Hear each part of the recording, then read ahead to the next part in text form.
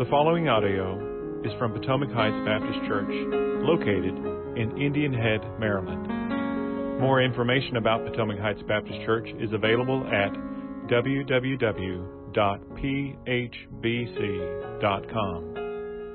Potomac Heights Baptist Church exists to glorify God and to make Christ known to the ends of the world by helping one another become more like Jesus. It is our hope that you will prayerfully listen to this sermon audio.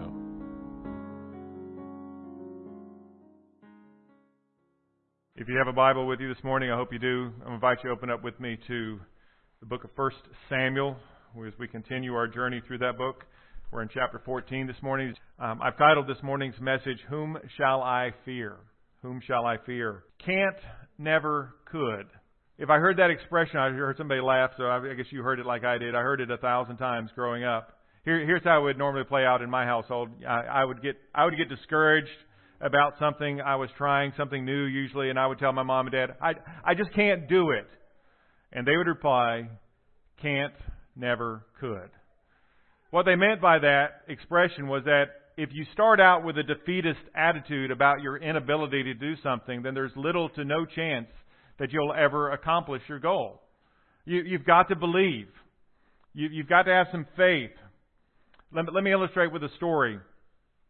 Most of you know I'm a golfer. I enjoy getting out and chasing that ball around the golf course. I remember a time back in my hometown of Sumter, South Carolina. This would have been sometime in the mid-1980s. I was playing on the golf course where I basically learned how to play. And on this particular occasion, I was golfing with a female friend of mine named Mary. And no, this wasn't my future wife, Mary. This was another Mary, just a friend, always only a friend. So we were playing golf together. At this point in my golfing life, if you will, I'd been playing for a couple of years. I wasn't any good at all. I was at the point in my golfing life where if I came to a hole that had like a water hazard on it, where you might lose your golf ball, I would reach in my bag and get the oldest, nastiest golf ball I could find and use that ball, because in my mind there was a good chance I'm about to lose it in that water, and no need to lose a nice new golf ball, right? And so if you play golf at all, you know you've been at that point, or maybe you're still at that point. No judgment, okay? And so it's okay if you're at that point in your golf. But for Mary, on this particular day, this was her first time playing golf ever. She just thought it would be fun, so she decided to join me. And we're playing the back nine, of course. It's the second half of the golf course. And for the record, Mary did have fun, but she played very much as you would expect any first-time golfer to play. And so toward the end of the back nine, we're playing rather slowly, and we're about to let another single player play through our group. But since it was near the end of the round, he says, hey, can I just join you guys so I can enjoy your company? And we said, absolutely, sure, join us. He was much better than either of us. We get to the last hole of the golf course. It's the 18th hole, a fairly short par 3 with a water hazard. Well, it was all water hazard. Okay, there were the teeing grounds. There was the green, and then there was nothing but water between the teeing grounds and the green. It was exactly the type of hole where I would pull out my oldest, nastiest golf ball and use that. And so before Mary even tried to swing, to my shame, I told her, I said, Mary, instead of just losing a ball in the water, maybe you ought to we'll just walk around the other side and you can drop next to the green and play from there. Again, before she even had a chance to swing, I told her this. But the gentleman that we had invited to join us, he told her, he said, no, don't do that. He said, I think you can do it. I think you can hit the ball over the water. Now, meanwhile, in my mind, I had just played 8 other holes with Mary, and she hadn't hit a single shot, not one shot long enough in the air that would have carried this water hazard. And so I was a bit skeptical, but I kept my mouth shut. And so she teed up her golf ball, took out a 3-wood. Now, it's a shortish par 3. It's only like a 110-yard carry. Okay, so 3-wood was plenty of club. She took her swing. I can still remember it. She took her swing. That ball popped straight up in the air, going straight, really high. And wouldn't you know it, that ball landed right in the middle of the green. I mean, just a perfect tee shot into the green. And I was so happy for Mary. We all gave her high fives on the tee. But on that day, I learned a valuable lesson. that if you don't have at least the faith to try something, you'll never accomplish your goals. I mean, Mary lived that out for me on the tee box that day, on that 18th tee box. And now to this day, I never, underscore it, never, I never use an old golf ball whenever I'm facing a difficult tee shot. To this day, I will, if anything, go into my bag and get out a brand spanking new golf ball when I'm facing a difficult tee shot, because it tells me something to look at that brand new ball before I hit it, that if I believe I can do this, then I'm going to be able to do it. And because in golf, perhaps more than any other sport that I've played, it has to be won in the mind before it's ever won on the golf course. You have to believe. To use the word, you got to have faith. Because can't never could. Now, I share that story today because in our text today, we're going to see an example of the importance of faith, the importance of believing. And so, if you're in 1 Samuel chapter 14, say amen. All right, let's read. We're just going to read the first part of chapter 14, verses 1 through 23. So follow along with me as I read, please. It says, one day Jonathan, the son of Saul, said to the young man who carried his armor, "Come, let us go over to the Philistine garrison on the other side." But he did not tell his father. Saul was staying in the outskirts of Gibeah in the pomegranate cave at Migron. The people who were with him were about 600 men, including Ahijah, the son of Ahitub, Ichabod's brother, son of Phinehas, son of Eli, the priest of the Lord in Shiloh, wearing an ephod. And the people did not know that Jonathan had gone. Within the passes by which Jonathan sought to go over to the Philistine garrison, there was a rocky crag on the one side and a rocky crag on the other side. The name of the one was Bozez, and the name of the other Seneh. And one crag rose on the north in the front of Michmash, and the other on the south in front of Geba. Jonathan said to the young man who carried his armor, "Come, let us go over to the garrison of these uncircumcised. It may be that the Lord will work for us, for nothing can hinder the Lord from saving by many or by few." And his armor-bearer said to him, "Do all that is in your heart. Do as you wish. Behold, I am with you, heart and soul." Then Jonathan said, "Behold, we will cross over to the men, and we will show ourselves to them. If they say to us, 'Wait until we come to you,' then we shall stand still in our place, and we will not go up to them. But if they say, 'Come up to us,' then we will go up, for the Lord has given them into our hand, and this shall be a sign to us." So both of them showed themselves to the garrison of the Philistines, and the Philistines said, "Look, Hebrews are coming out of the holes where they have hidden themselves." And the men of the garrison hailed Jonathan and his armor-bearer and said, "Come up to us, and we will show you a thing." And Jonathan said to his armor-bearer, "Come up after me, for the Lord has given them into the hand of Israel." Then Jonathan climbed up on his hands and feet, and his armor-bearer after him. And they fell before Jonathan, and his armor-bearer killed them after him. At that first strike, which Jonathan and his armor-bearer made, killed about 20 men within, as it were, half a furrow's length in an acre of land. And there was a panic in the camp, in the field, and among all the people. The garrison and even the raiders trembled. The earth quaked, and it became a very great panic. And the watchmen of Saul and Gibeah of Benjamin looked, and behold, the multitude was dispersing here and there. Then Saul said to the people who were with him, "Count and see who has gone from us." And when they had counted, behold, Jonathan and his armor-bearer were not there. So Saul said to Ahijah, "Bring the ark of God here." For the ark of God went at that time with the people of Israel. Now while Saul was talking to the priest, the tumult of the camp of the Philistines increased more and more. So Saul said to the priest, "Withdraw your hand." Then Saul and all the people who were with him rallied and went to the battle. And behold, every Philistine sword was against his fellow, and there was very great confusion.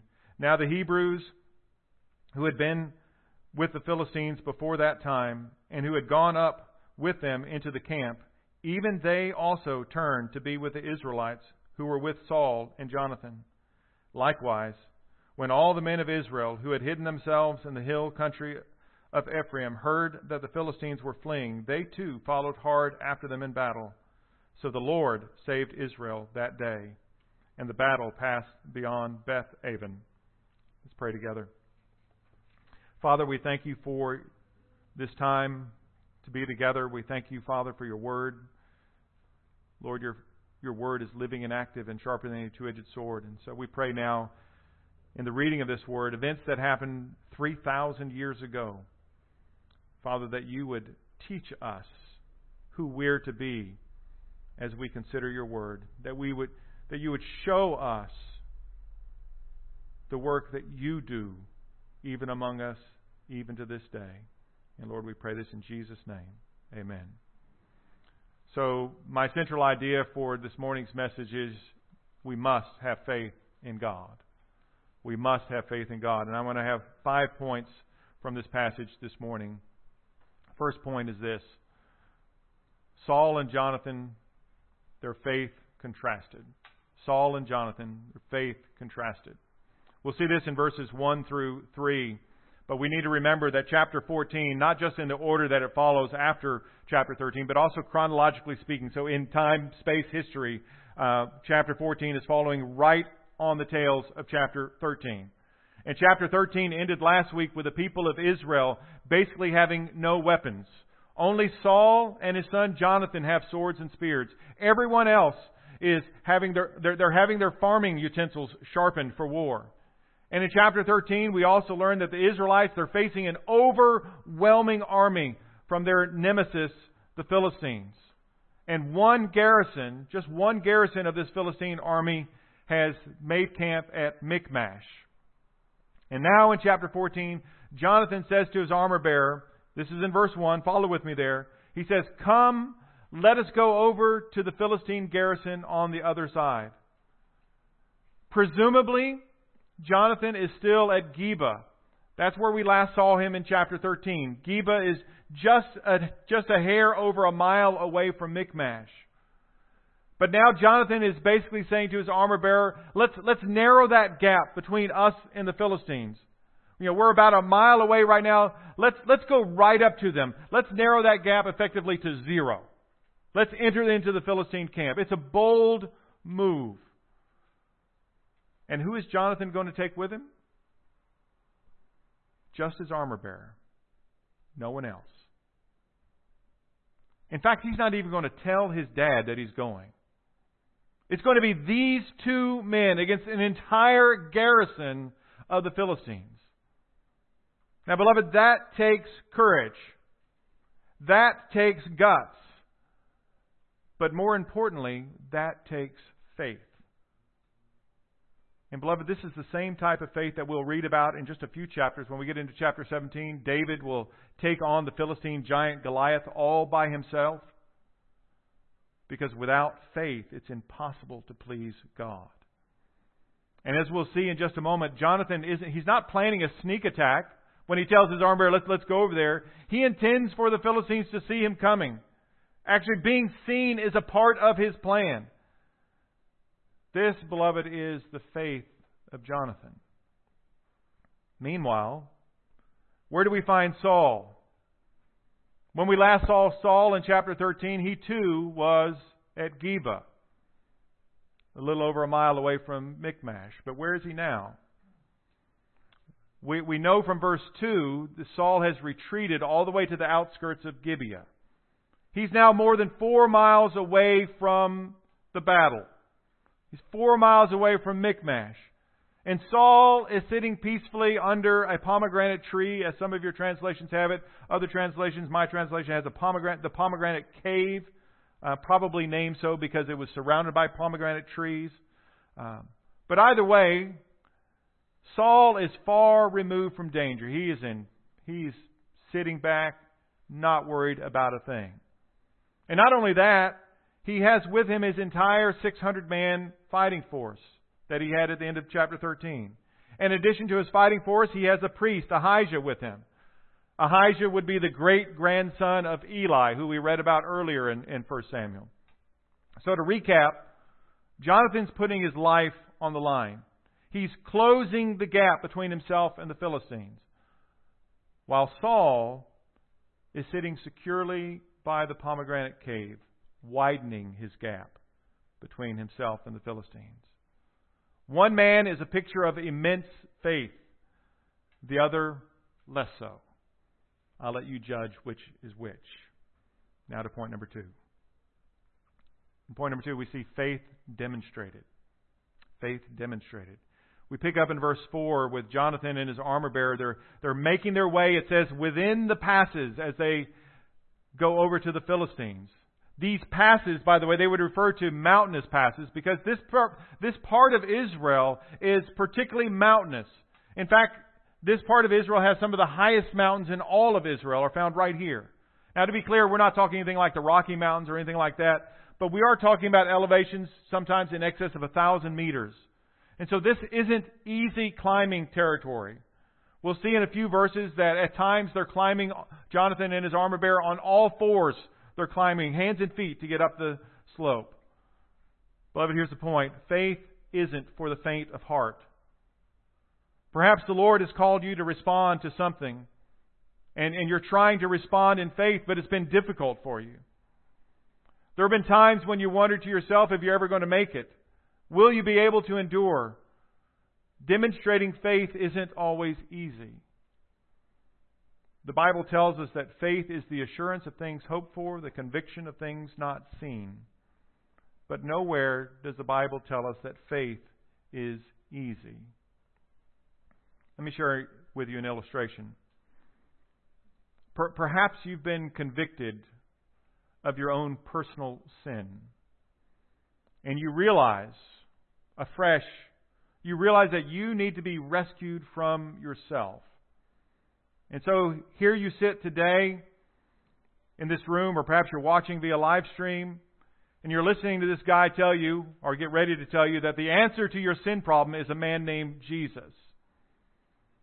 This Jesus came and lived the life that we weren't able to live, we weren't capable of living. He lived a sinless life. Then He was crucified, that is, He was killed. And He did so willingly. He willingly gave His life so that He could pay the penalty that we owe for our sin. And then on the third day after His death, the Father gave Jesus life. God raised Jesus from the dead. And so here I stand today telling you that you need to have faith in that Jesus. You need to trust that Jesus so that He can take the penalty for your sin. But hear me well. I am not saying that faith in Jesus is easy. It's not. Far from it. Friends, there will be attacks from the outside. If you're going to try to be bold for your faith, there's a good chance that you will be mocked for your faith. People will refer to your faith as a crutch. They'll say, "Oh, you're reserved to faith because you're actually a weak person."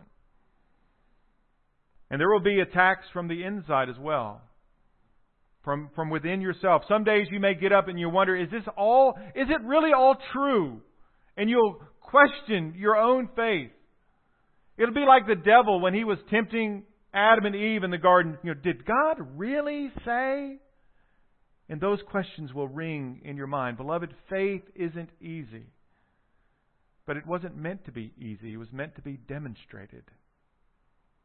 Jonathan and his armor bearer demonstrate their faith by resolving once again to go up to the Philistine. Now remember, they're already on their way there. They're already making their way through the rocky crags. They're facing these obstacles all around them. And so they resolve once again to say, we're going to go to the Philistines. Follow with me. Look with me in verse 6, please. Verse 6.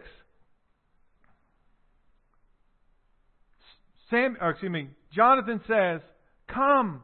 He's saying this to his armor bearer. "Come, let us go to the garrison of these uncircumcised." Now, if you're following along in he's already said that, right? He said that back in verse 1. This time, instead of saying Philistines, he uses a derogatory slur. He calls them those uncircumcised. All he means by that is he's saying that these people, they're not part of God's covenant people.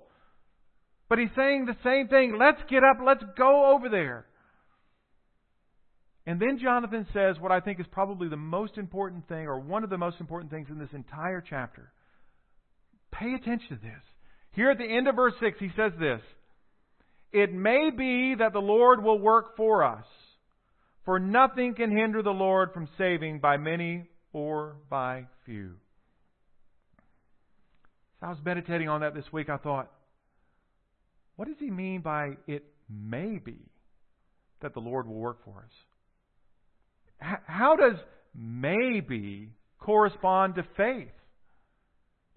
Is his faith failing? Is his faith faltering as he's getting closer to the Philistines? Is he beginning to doubt? Is he losing his faith? I don't think so. I don't think that's what's happening. I think this is actually where his faith shines the brightest. Let's consider just the end of that verse for just a moment. End of verse 6.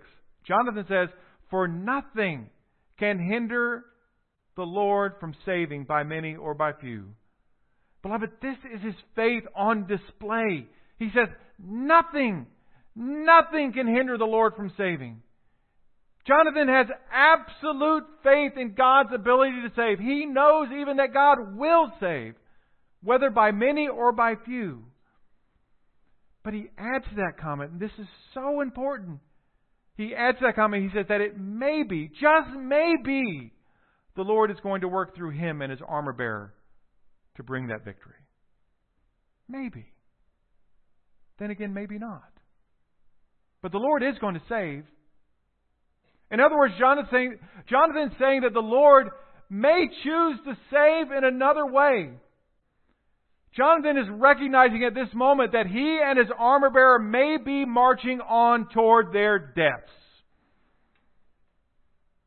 But that's not going to stop him from marching onward, because he knows that God will save.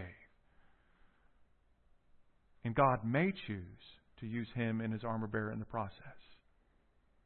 Oh, what tremendous faith! Do we see this type of faith anywhere else in the Bible? We do, don't we?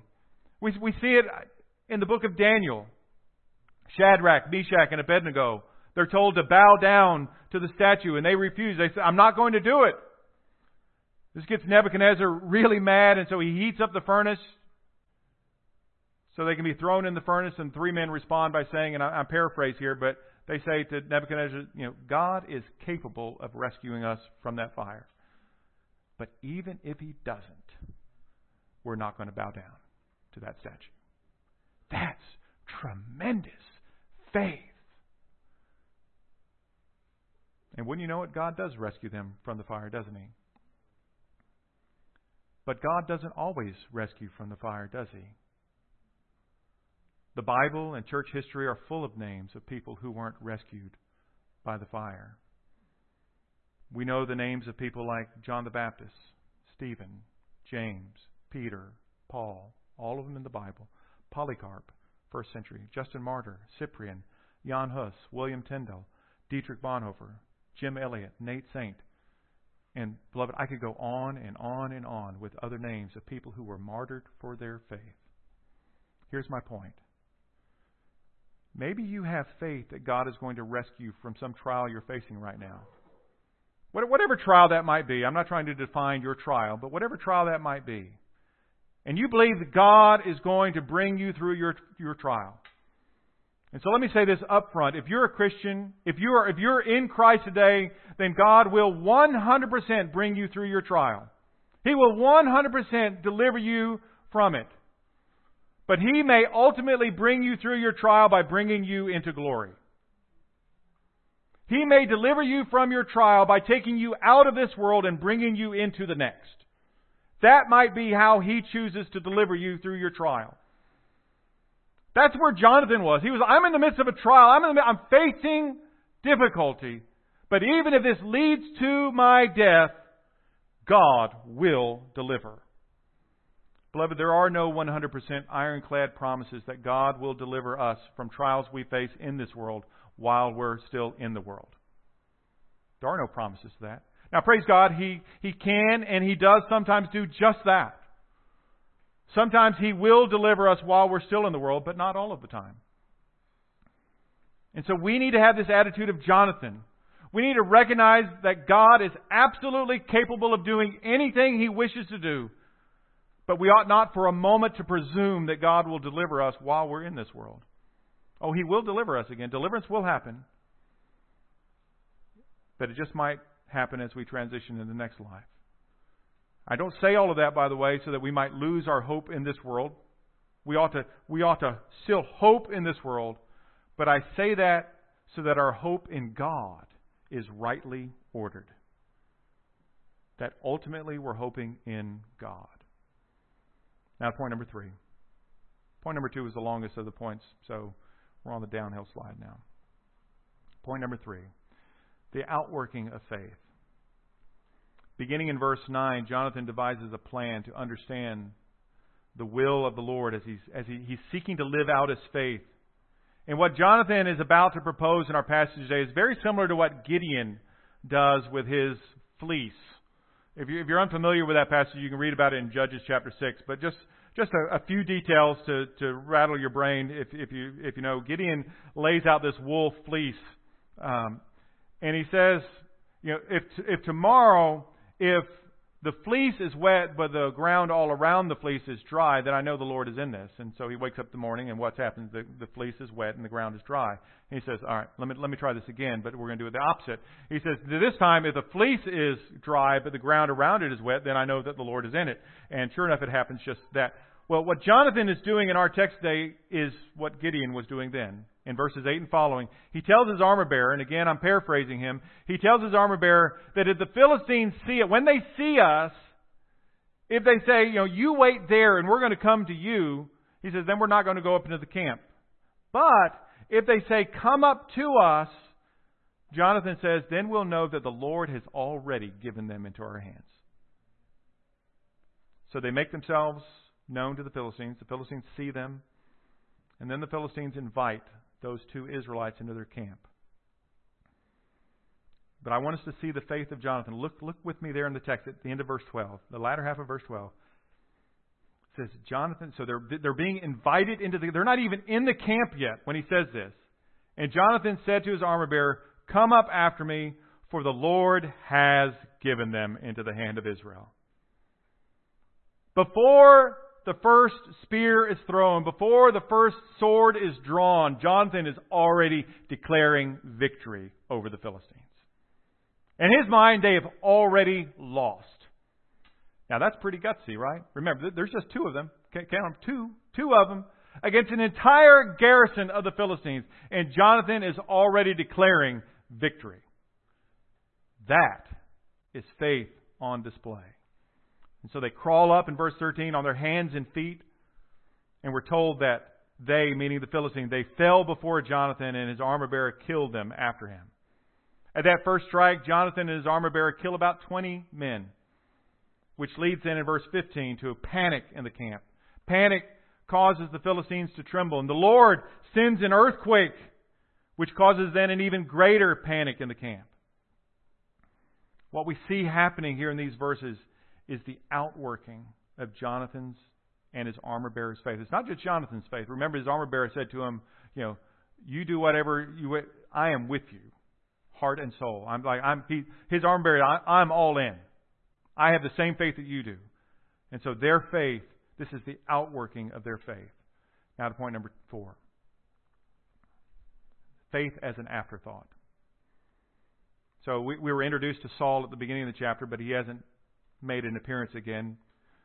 Meanwhile, Saul and his men, they're still a safe distance away from the fighting, and Saul does have some watchmen stationed closer to the fighting. These watchmen look and they see the panic that's happening in the camp of the Philistines. That's verse 16.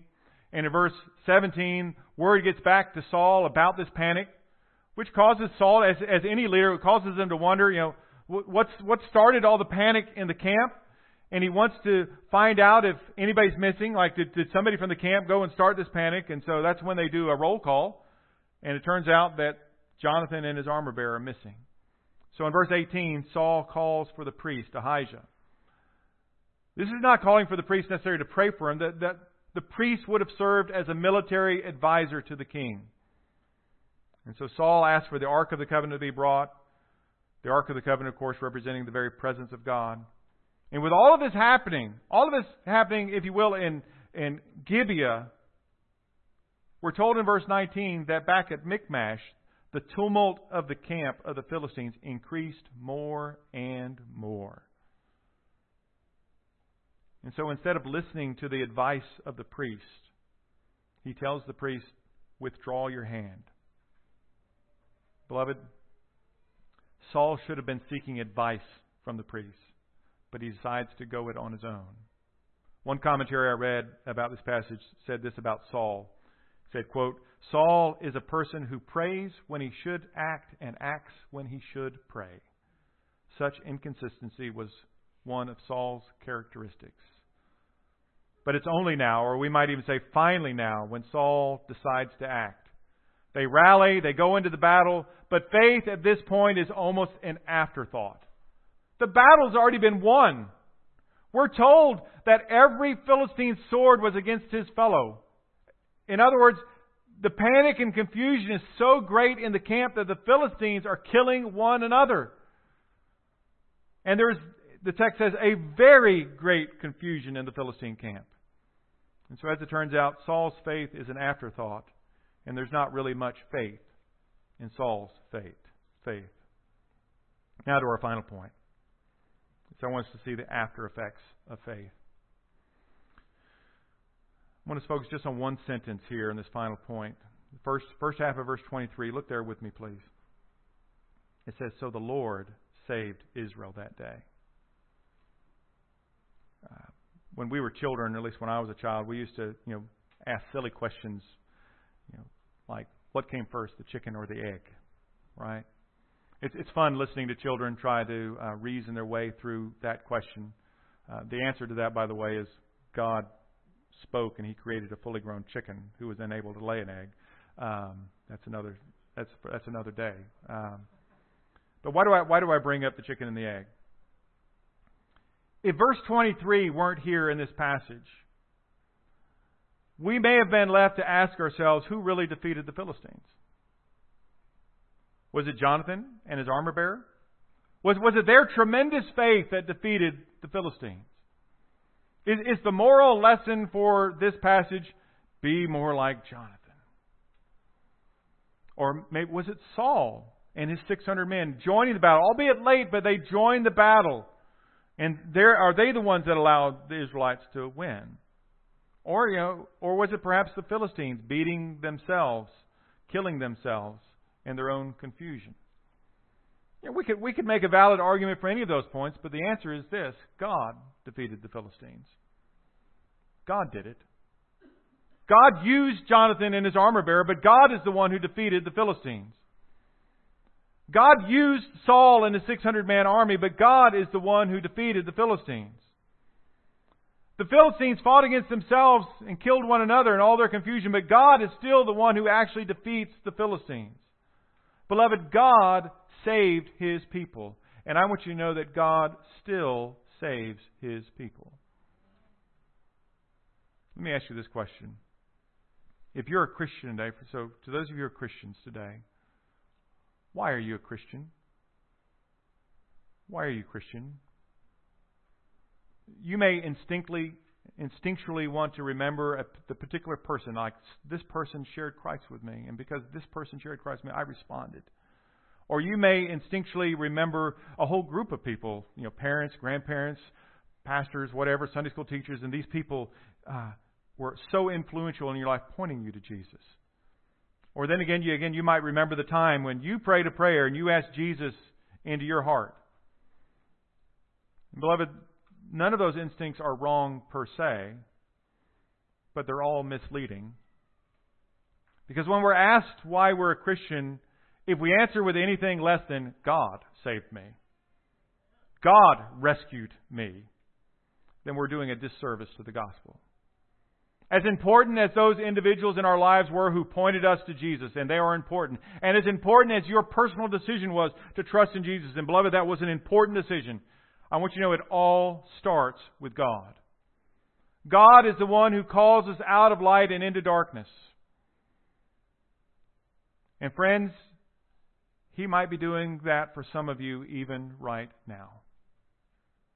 Maybe today He's calling you out of darkness and into light. Maybe it's been over the course of the last several weeks or even several months or perhaps even several years. He's been calling you to Himself.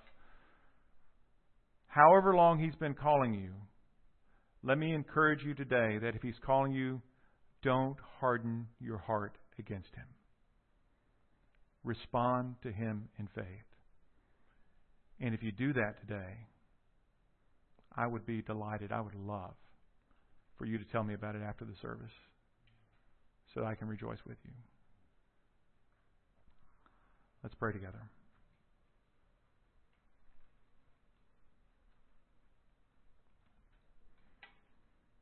Father, we want to take just a brief time right now to meditate and to think about how You're speaking to us through Your Word.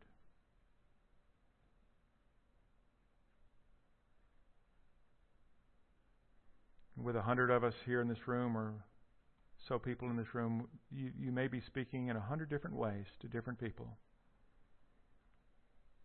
But Father, we know that Your Word is living and active.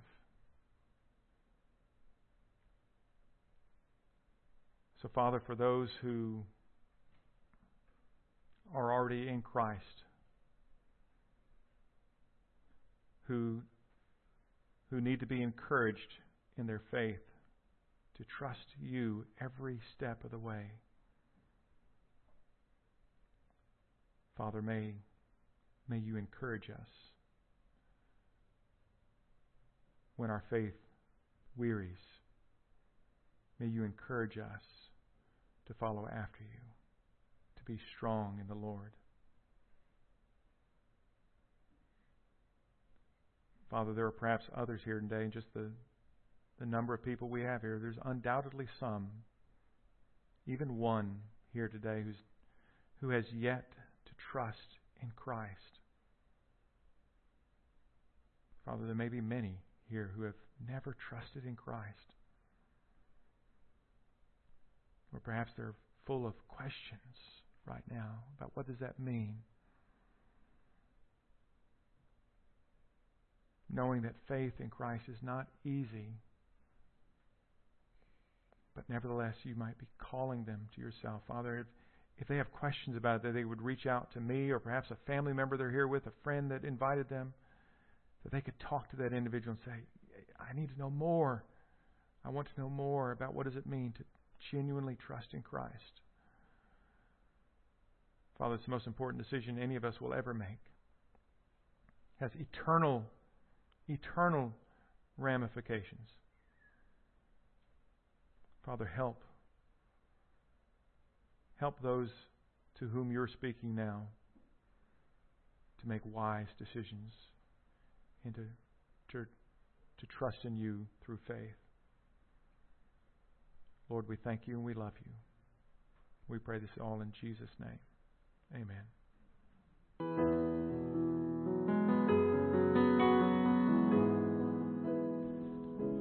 Thank you for taking time to listen to this sermon audio from Potomac Heights Baptist Church. Please feel free to make copies of this audio to give to others, but please do not charge for those copies or alter their content in any way without express written permission from Potomac Heights Baptist Church.